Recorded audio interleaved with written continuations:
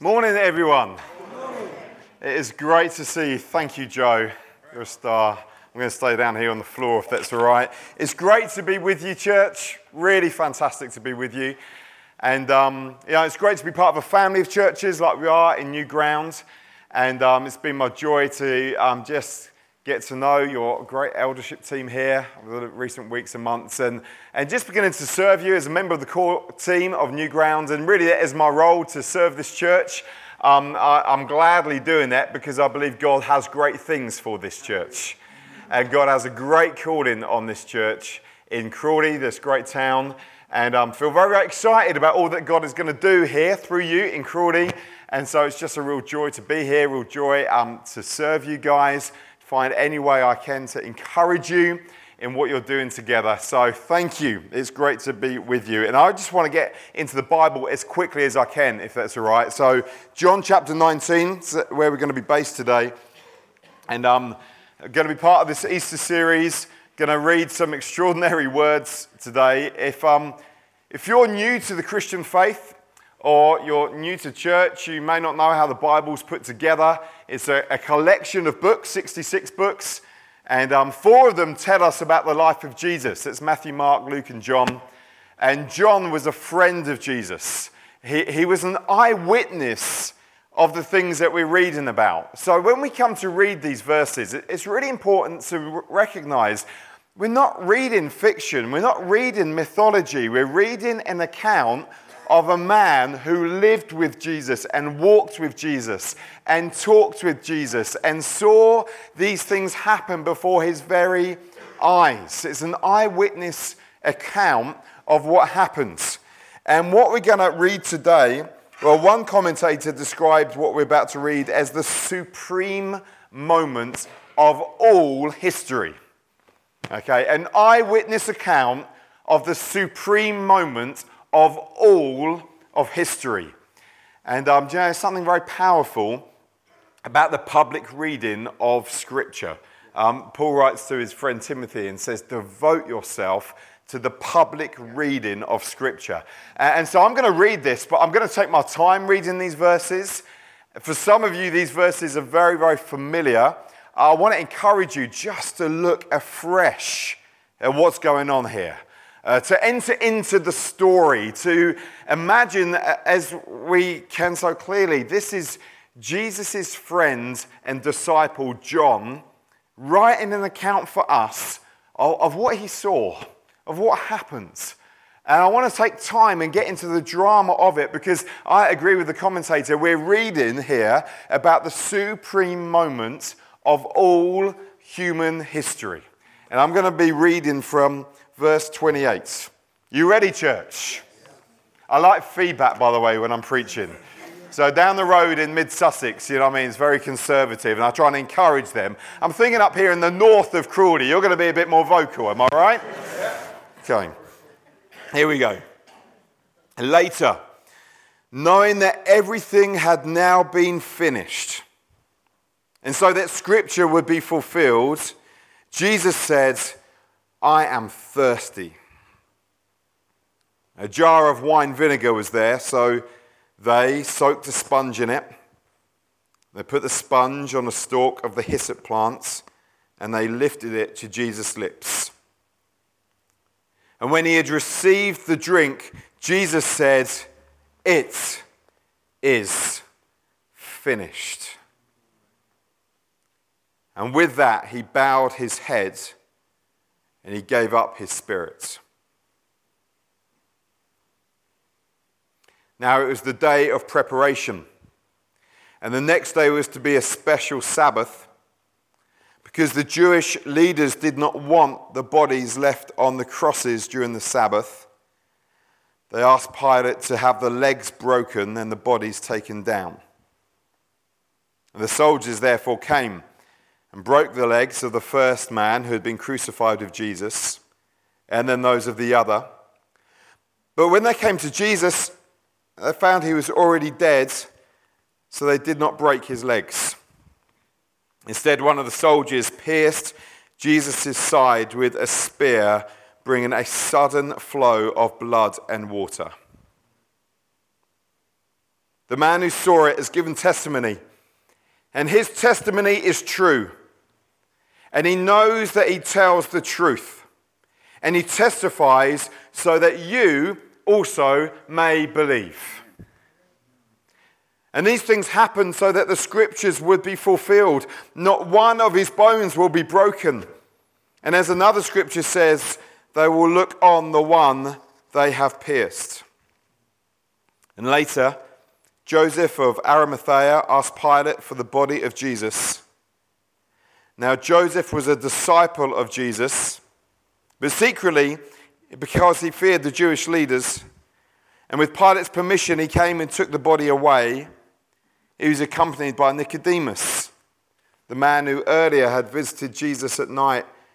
And Nicodemus brought a mixture of myrrh and aloes, about 75 pounds. And taking Jesus' body, the two of them wrapped it with the spices and strips of linen. And this was in accordance with Jewish burial customs. And at the place where Jesus was crucified, there was a garden. Amazing thing, isn't it? The Bible starts in a garden that God created. And here Jesus is buried and rises again in new creation in a garden. And in the garden, a new tomb in which no one had ever been laid, because it was the Jewish day of preparation. And since the tomb was nearby, they laid Jesus there. Just extraordinary words. Let's just pray. Father, help us today. Spirit of the living God, open our hearts, renew our minds that we may know you more, Lord. For some of us, this story is very familiar. I pray we would hear it and understand it with fresh revelation today.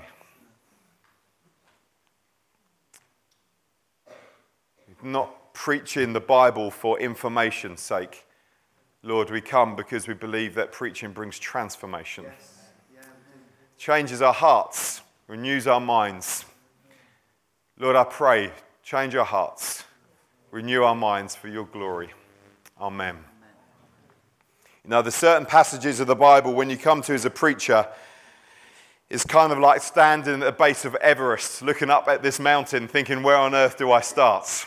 And this passage is a bit like that because there is so much in here that I could focus on today. There are so many different themes that I could preach upon. For example, I could focus on the brutality of crucifixion, the absolute horror and brutality of this form of execution that the Romans devised to strike fear in the people that they oppressed. That anyone who was out of line with the Roman Empire, just look at the crosses that lined the roads of Galilee. It said that as Jesus grew up, around that time, it's documented in history that 2,000 Jewish revolutionaries were crucified by the Romans, and their bodies were hung on crosses on the roads of Galilee. So it's very likely Jesus, as a boy, walked along roads looking up at men hanging on crosses. He would have known the inhumane nature of crucifixion. Barbaric. Completely about the Roman Empire asserting their control and fear. Can't even begin to imagine how brutal it was. We read in the story how they broke the legs because if you broke the legs of those hanging on the cross, they could no longer push themselves up to breathe, and so it would just speed up the process of death by asphyxiation. Just brutal. It says they came to Jesus, found he was already dead, so they put a spear in his side, and blood and water flowed, which is a detail. But in that, even John is being deliberate, because what image does he use for the Holy Spirit throughout the book of John? He talks about water. So in that moment, he talks about blood flowing for the forgiveness of sins, and water flowing because it means a new age of the Spirit was beginning through his death on the cross. I mean, the detail in it is just unbelievable. The brutality of it. It says in Hebrews that Jesus endured the cross for the joy set before him. It's a phenomenal little line, actually. Jesus endured the cross for the joy set before him. What was the joy set before him? It was us, his church. He went through the brutality of it for us. The brutality of this horrific form of death. When he's in the garden, he prayed, not my will, but yours. He knew what was coming. He knew what was ahead of him, but he endured it. You know, we need to fully grasp the cost of the cross. This isn't my main point, by the way. It's something that I could have unpacked today. The cost of the cross. If you ever want to know how much God loves you, you look at the cross of Jesus Christ. If you never received another answer to any of your prayers, if you never received another prophetic word, if you never enjoyed the presence of God ever again, still the living God would be worthy of all your surrender, adoration and praise and worship because of the cross, because of this moment in history. The cost of it was so huge. It's like the famous old hymn says, when I survey the wondrous cross on which the Prince of Glory died, my richest gain I count but loss and pour contempt on all my pride. See from his head, his hands, his feet, sorrow and love flow mingled down. Did e'er such love and sorrow meet, or thorns compose so rich a crown? Listen to this, with a whole realm of nature mine, that were an offering far too small. Love so amazing, so divine, demands my soul, my life, my all. You don't need another prophetic word to know that God loves you. You just need to look at the cross.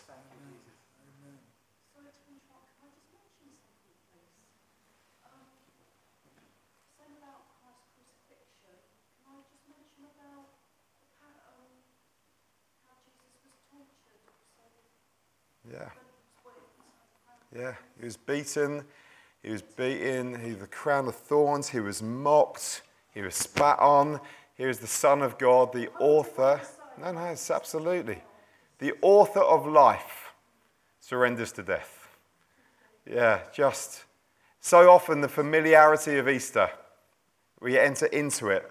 I want us to know is he did this on our behalf, the joy set before him for us.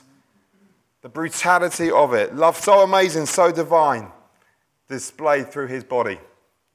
Demands my soul, my life, my all. Now listen, we could spend all day talking about this, all night. There's some other things I want to draw out of this passage. We could talk about the blindness of the Jewish leaders. I don't know if you saw this. You know that Jesus can be right in front of you and you completely miss him. It says in verse 31 that it was the day of preparation. The next day was to be a special Sabbath.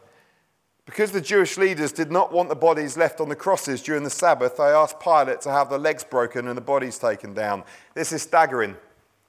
The Jewish leaders have just crucified the Son of God, and now on their Sabbath they think it distasteful to have corpses on the cross, because how would they worship their God on the Sabbath if there were these awful corpses on the cross? And so they said, we don't want bodies on the cross. It's our Passover celebration. Please can we get rid of these corpses so we can carry on with worshipping our God, not realizing that it was their God that hung on the cross. How distasteful it would be to have bodies hung on the Sabbath, kind of missing the point of how distasteful crucifixion was, and that they've just called for Jesus to be killed. The blindness is unbelievable. They want to be able to worship their God without the concern of bodies on the cross. Their God, the image of the invisible God, Jesus, is hanging on the cross right in front of them. I mean, it's devastating, isn't it? Last week, the passage that you looked at, there's this moment where Pilate says to the Jewish leaders, what do you want me to do with your king? Talking about Jesus. What do they say? We have no king but Caesar. So the Jewish leaders who knew their scriptures, knew that God said, I will send you a king who will rule on David's throne with righteousness and justice. And that person is standing in front of them. And Pilate, a Roman leader, says, what do you want me to do with your king? And what do? They pledge allegiance to the Roman king when their own king is standing in front of them. And in doing so, their cause for crucifying Jesus was blasphemy of the law. What were they doing in that moment? They were blaspheming the first commandment, you shall have no other God other than me, by declaring that Caesar was their king.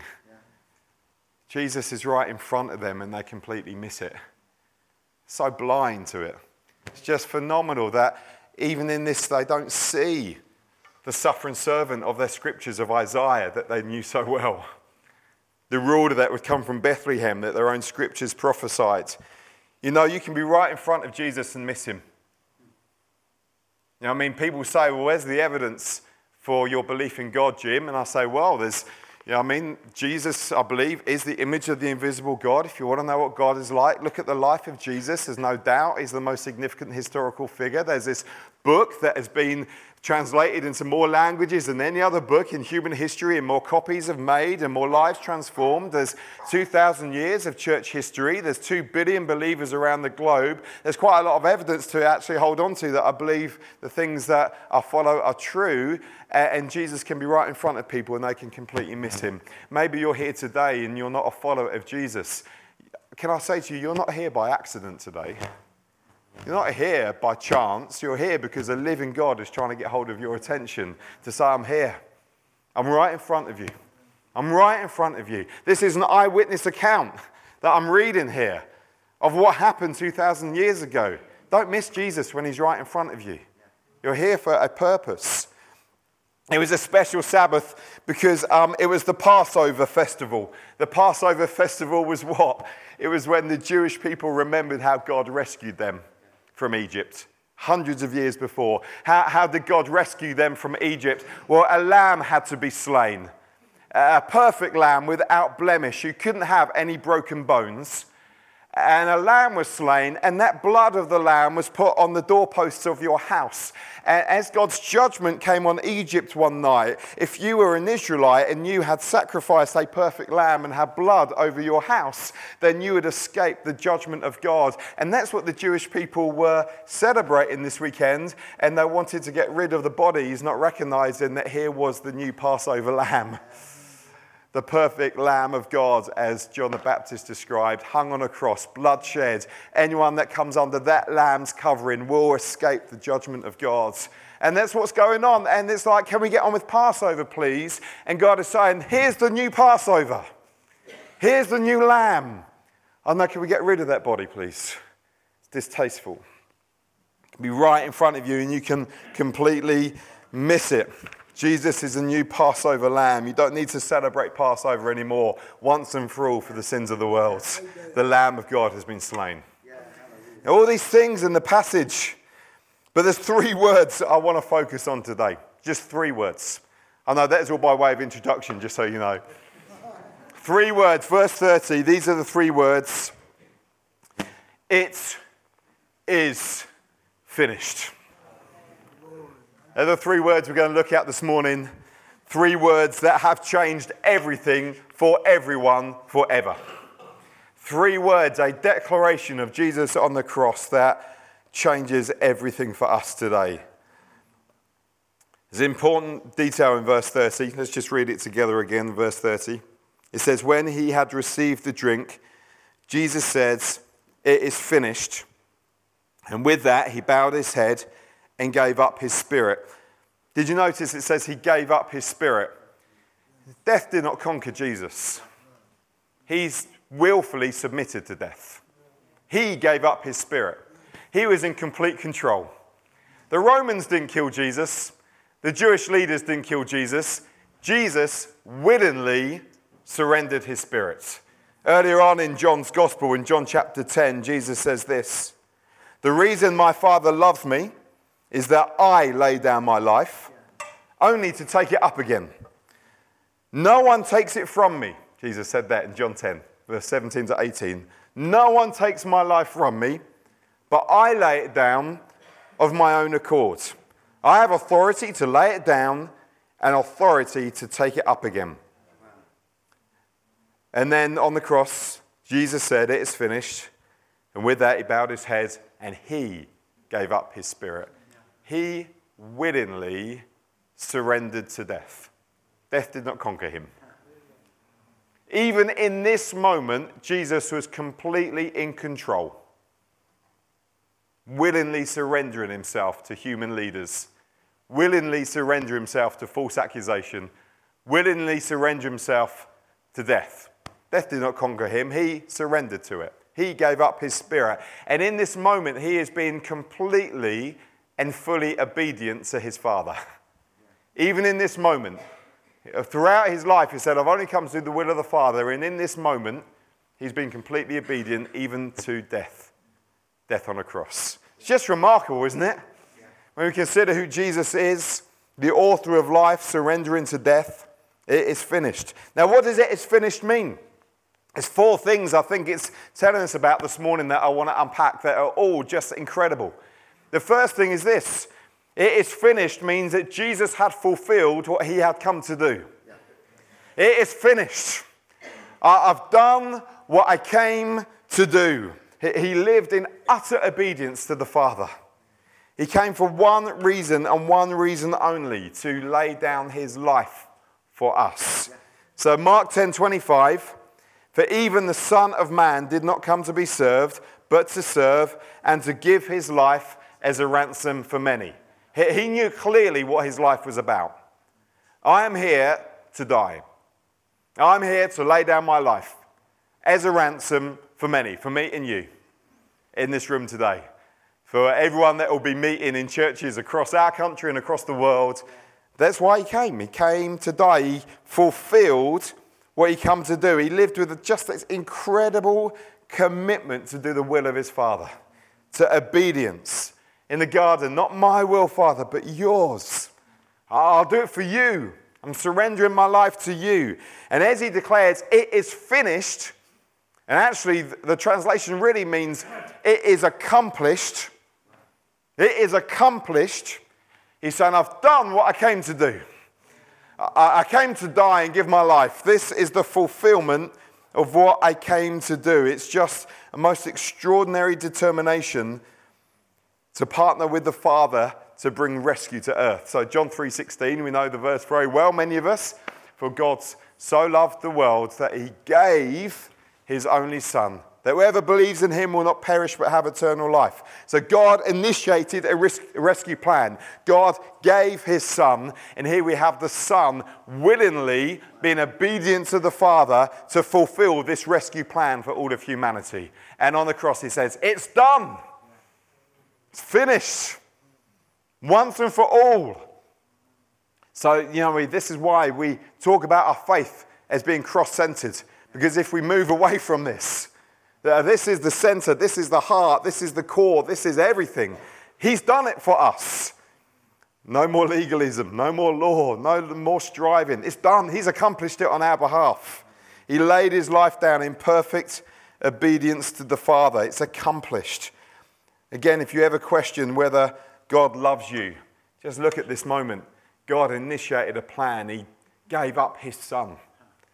The Father gave his Son. The Son obediently followed the Father even until death on a cross, where he gave up his Spirit. And he says, it's done, Father. I think it's finished. Whether it's a declaration to himself, whether it's a declaration to the watching crowd, whether it's a declaration to the heavenly realms, whether it's a declaration even to his Father, maybe all of those things at the same time, Jesus is saying, I've done what I came to do. It's accomplished. It's finished. Now, and in this moment, Jesus sets us a glorious example of what it means to be a follower of God. Jesus actually helps us. He says, if you want to follow me, you need to lay down your life. You need to become a servant. You need to lay down your life for others. The Christian path of discipleship is about humility and servanthood and submission and laying down your life for the sake of others. There is no other path of Christian discipleship. The Christian life is not about living our life and saying, God, please can you bless me in what I'm doing. It's about saying, God, my sole purpose is to do your will. To lay my life down for you. In servanthood and humility and submission. Not seeking power, but laying our life down for the sake of others. That's what it means to follow Jesus. So in this cry, it's finished. It kind of gathers up Jesus' entire ministry. He'd fulfilled what he'd come to do. Secondly, another thing that it means, it's finished. It means that the old requirements of the law were no longer necessary. Hallelujah. He was saying, I've fulfilled the law. It's finished. It's accomplished. It's done. So we read through the Old Testament and the Bible that to access God There needed to be sacrifices were made, blood needed to be shed. You bring a perfect lamb, you bring a bull, you bring an animal, you come to the temple. There's a most holy place, the presence of God. You weren't allowed to go near there. Only the chief high priest once a year could go there, and it was separated by a curtain, so you couldn't access the presence of God. And actually, you are aware of your guilt, and every year you had to bring these sacrifices. There's all these laws that you had to fulfill to get right with God. You had to ceremonial cleansing laws, washing and sacrifices and all this stuff. And in 3 words, Jesus says, all of that, it is finished. Praise God. It is accomplished. Once and for all, a lamb has been slain, and this lamb will pay for all sin, for all people, for all time. Praise God. That's why we're not sacrificing a lamb up here this morning. We don't have to. There has been a lamb who has been slain on our behalf. His name is Jesus. Amazing thing, Matthew, Mark, and Luke in their accounts of Jesus' life says that as Jesus breathed his last, what happened? There's a temple in the curtain that separated ordinary people from the presence of God, and it tore from top to bottom. Why? Because it is finished. The old way of relating to God is over. Now we come to God in faith through Jesus Christ. Praise God that we're no longer under law, but we're under the Spirit and in the Spirit. We have a freedom. We've enjoyed it this morning, haven't we? We have a freedom to enjoy God. We have a freedom this morning. I didn't notice any big ceremonial washing jars at the door on your way in this morning. They're down the end, are they? Okay. We come with freedom into the presence of God as his church because it is finished. It's finished. It's accomplished. It says in Hebrews that we have a new and living way through the curtain. Let me find the verse. Hebrews 10, 19, 22. Therefore, brothers and sisters, Hebrews chapter 10, 19 to 22. Therefore, brothers and sisters, since we have confidence to enter the most holy place by the blood of Jesus, by a new and living way opened up for us through the curtain. Well, what's that curtain? That is his body. And since we have a great high priest over the house of God, who's the high priest? His name is Jesus. So in this story, Jesus is both the priest and the lamb. Let us draw near to God with a sincere heart and with full assurance that faith brings. Wow. We can enter the most holy place because Jesus says it is finished. He met the requirements of the law in a way that we never could. He fulfilled the requirements of the law. So in him we come holy and blameless in God's sight because he said it's finished. In me, you're holy and blameless before God. Changes everything, changes how we engage with God. You don't need to come into church, head bowed down, full of condemnation. There is no condemnation for those who are in Christ Jesus because 2,000 years ago, Jesus declared it's finished. It's finished. Whether you had a good week or a bad week, whether you think you've been a particularly good Christian or a bad Christian, whatever we mean by that phrase, I don't know. No, we are in the Son. And the Son said it is finished. Isn't that amazing news? If you're in the Son, you are free indeed. It is finished. The Old Testament requirements of the law, done, dealt with. There's 2 things that the it is finished meant. How am I doing for time? I need to crack on. Are we all right? Third thing, it is finished. Sin has been dealt with once and for all. Sin has been dealt with once and for all. It says in Romans 6:23 that the wages of sin is death, but the gift of God is eternal life in Christ Jesus. There is a penalty to pay for sin. There is a wage. There's a wage of sin is death. There's a consequence to our sinful actions. All of us in here today, we all know it. We're sinners saved by the grace of God. All fall short of the glory of God. But as Jesus declared it is finished, he is saying, I am paying for the sin once and for all so that you don't have to. Your forgiveness is our forgiveness. Oh man, may we never move away from celebrating forgiveness. You know what I mean? My life, I'm a scatty. I'm still a scatty, really, you know what I mean, in my heart. If you know some of the stories, but by the grace of God, I'm doing what I'm doing, not because I'm holy, but because I've got a gracious Father who's forgiven me and removed my sins as far as the east is from the west. I had to pay a penalty. You know, a few months ago, I know you won't believe this to be true of me, but I got caught speeding.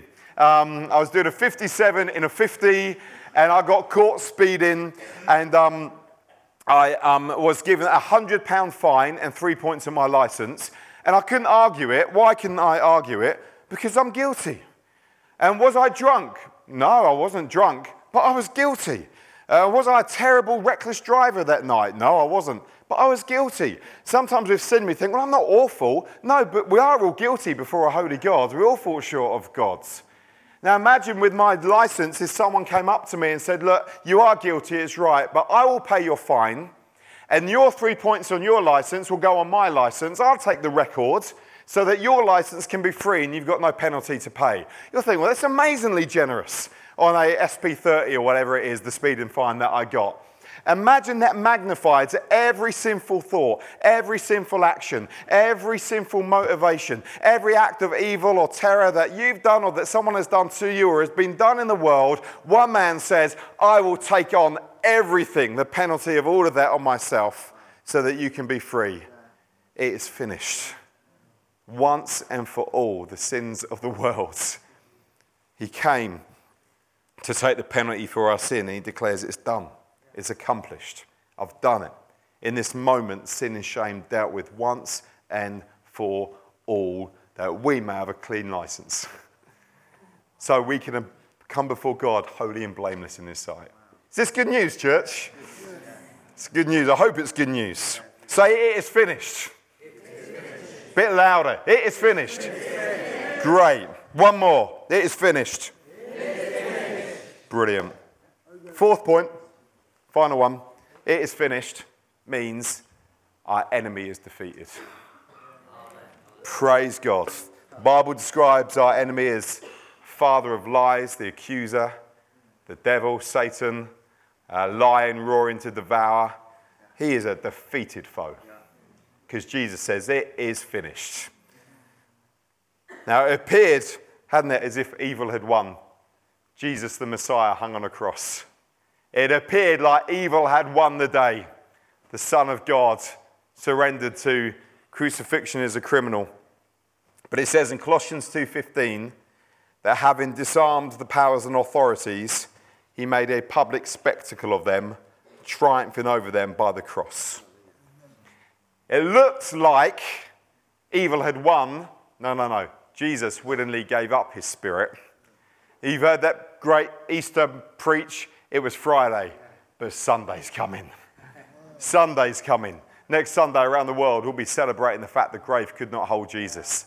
Evil had not won, and victory was done. But the Bible says, actually, Jesus made a public spectacle of the principalities and powers, triumphing over them at the cross. As he declared, it is finished. Evil may have thought it has won. Jesus knew that it had lost. Our enemy was defeated, which means this: the enemy no longer has any dominion over us. We are in Christ, and Christ is victorious. Yeah, we need to be aware of his schemes, but he's defeated because it is finished. It is accomplished. The enemy's authority over our life is over. He only has as much authority as we allow him to have. He is finished. Now, he's still at work in the world. We see the evidence of evil all around us, but he is defeated. He is defeated. There's a great illustration, maybe you can help with this. In the Second World War, some key moments happened. It was 7th of December 1941, where Japanese aircraft bombed Pearl Harbor. Now, has anyone seen The Darkest Hour, the movie with Winston Churchill? I haven't seen it yet, but I want to. It's like one of the movies on my list, but I haven't been to the cinema for ages. But Churchill was known to have said in this moment that when he heard that Pearl Harbor happened, 7th of December 41, he knew that he would enjoy victory in the Second World War. And he's like, how does that work out? Because he knew the Americans would then enter the Second World War with all their military power and all their resources. At that time, pretty much Britain was fighting the battle on their own. He said this, Churchill: at this very moment, I knew the United States was in the war, up to the neck and into the death. So we had won after all. How long the war would last or in what fashion it would end, no man could tell, nor did I at this moment care. We should not be wiped out. Our history would not come to an end. Churchill knew this one event in history, Pearl Harbor, changed change the ultimate outcome of the war because something significant changed here that would impact here. Now, VE Day was another 3.5 years later. In that time, there's battle and there was war and there was bloodshed and there was lives lost. But Churchill knew wholeheartedly that victory would come to the Allied forces because of what happened at Pearl Harbor.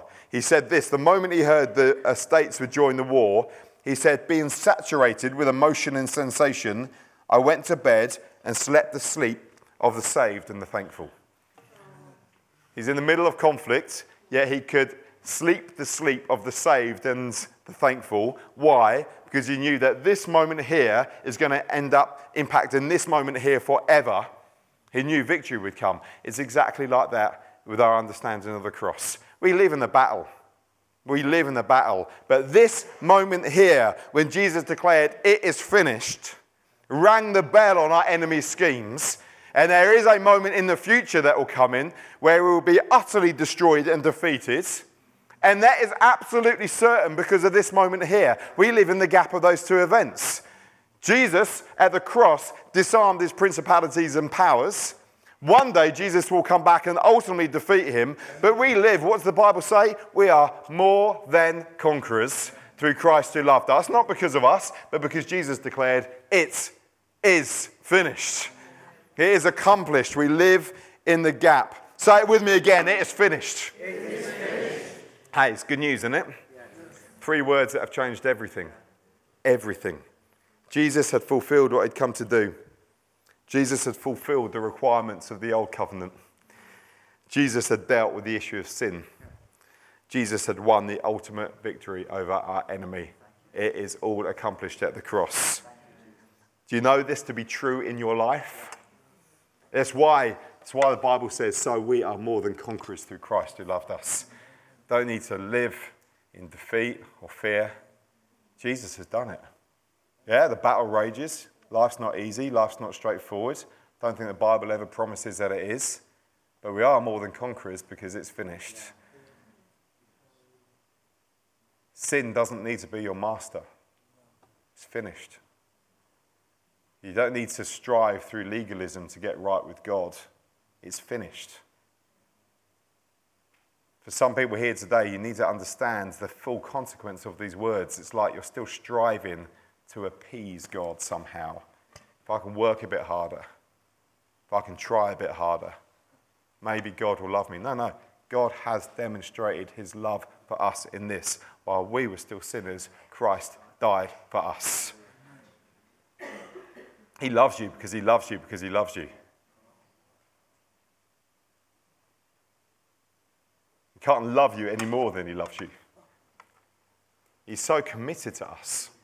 Committed to the point that he gave his son for us. You know, we've got to keep cross-centered in our faith. It is finished. Some of you here today, maybe you don't know Jesus. Maybe you're not a follower of Jesus. I've done the best that I can today to present you with eyewitness accounts of what happened 2,000 years ago. There was a man called Jesus. All history points to that fact. He did die on the cross. The Bible says he died so that we wouldn't have to face the penalty for our sin, that we could be reconciled to God, that we can know a future that is not full of fear, but full of faith. And that can be true of you today. You can surrender your life and say, Jesus, I want you to be Lord of my life. It says, if anyone calls on the name of Jesus, they'll be saved. It's calling on him. That can be you today. Verse 35, finish with this. The man who saw it has given testimony, and his testimony is true. Who's he talking about? He's talking about himself. This is John. I saw it. My testimony is true. I know that I'm telling the truth. And I'm testifying so that you may believe. Why did John write his book? So that you may believe this stuff as well. That's his whole goal. I want people all around the world to know this stuff is true. Should we pray? Why don't we stand together if you're able? Let's just stand.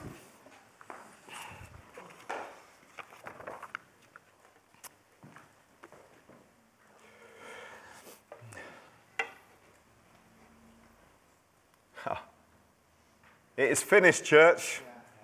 It's finished. Some of you need to live in the good of that today. I just want to give an opportunity. If you are here and you don't know Jesus Christ as your friend, Lord and Saviour, if you are exploring Christianity, or maybe you're here and you know in your heart that you have kind of stepped away from faith in God, but today you want to put your trust in Jesus again, can I just ask you, church, let's just have our eyes closed. If you want to put your faith in Jesus today, can you just lift your hand for me?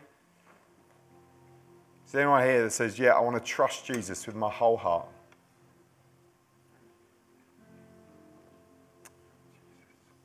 Father. Okay. Lord, I pray for every single one in the room today. I pray, Lord God, that we would live in the good of this truth, that these 3 words have changed everything for us forever. Jesus, I thank you that you did what we could never do. You died the death that should have been ours so that we live the life that is yours. He who knew no sin became sin that we may receive the righteousness of God. It is finished. Jesus, thank you for your incredible obedience to fulfill your Father's will. Help us to be obedient, to live in the same way. Jesus, thank you that you fulfilled the Old Testament requirements of the law, so we now come with confidence because of you. Thank you, Lord Jesus, that you dealt with sin, so we can say we are forgiven.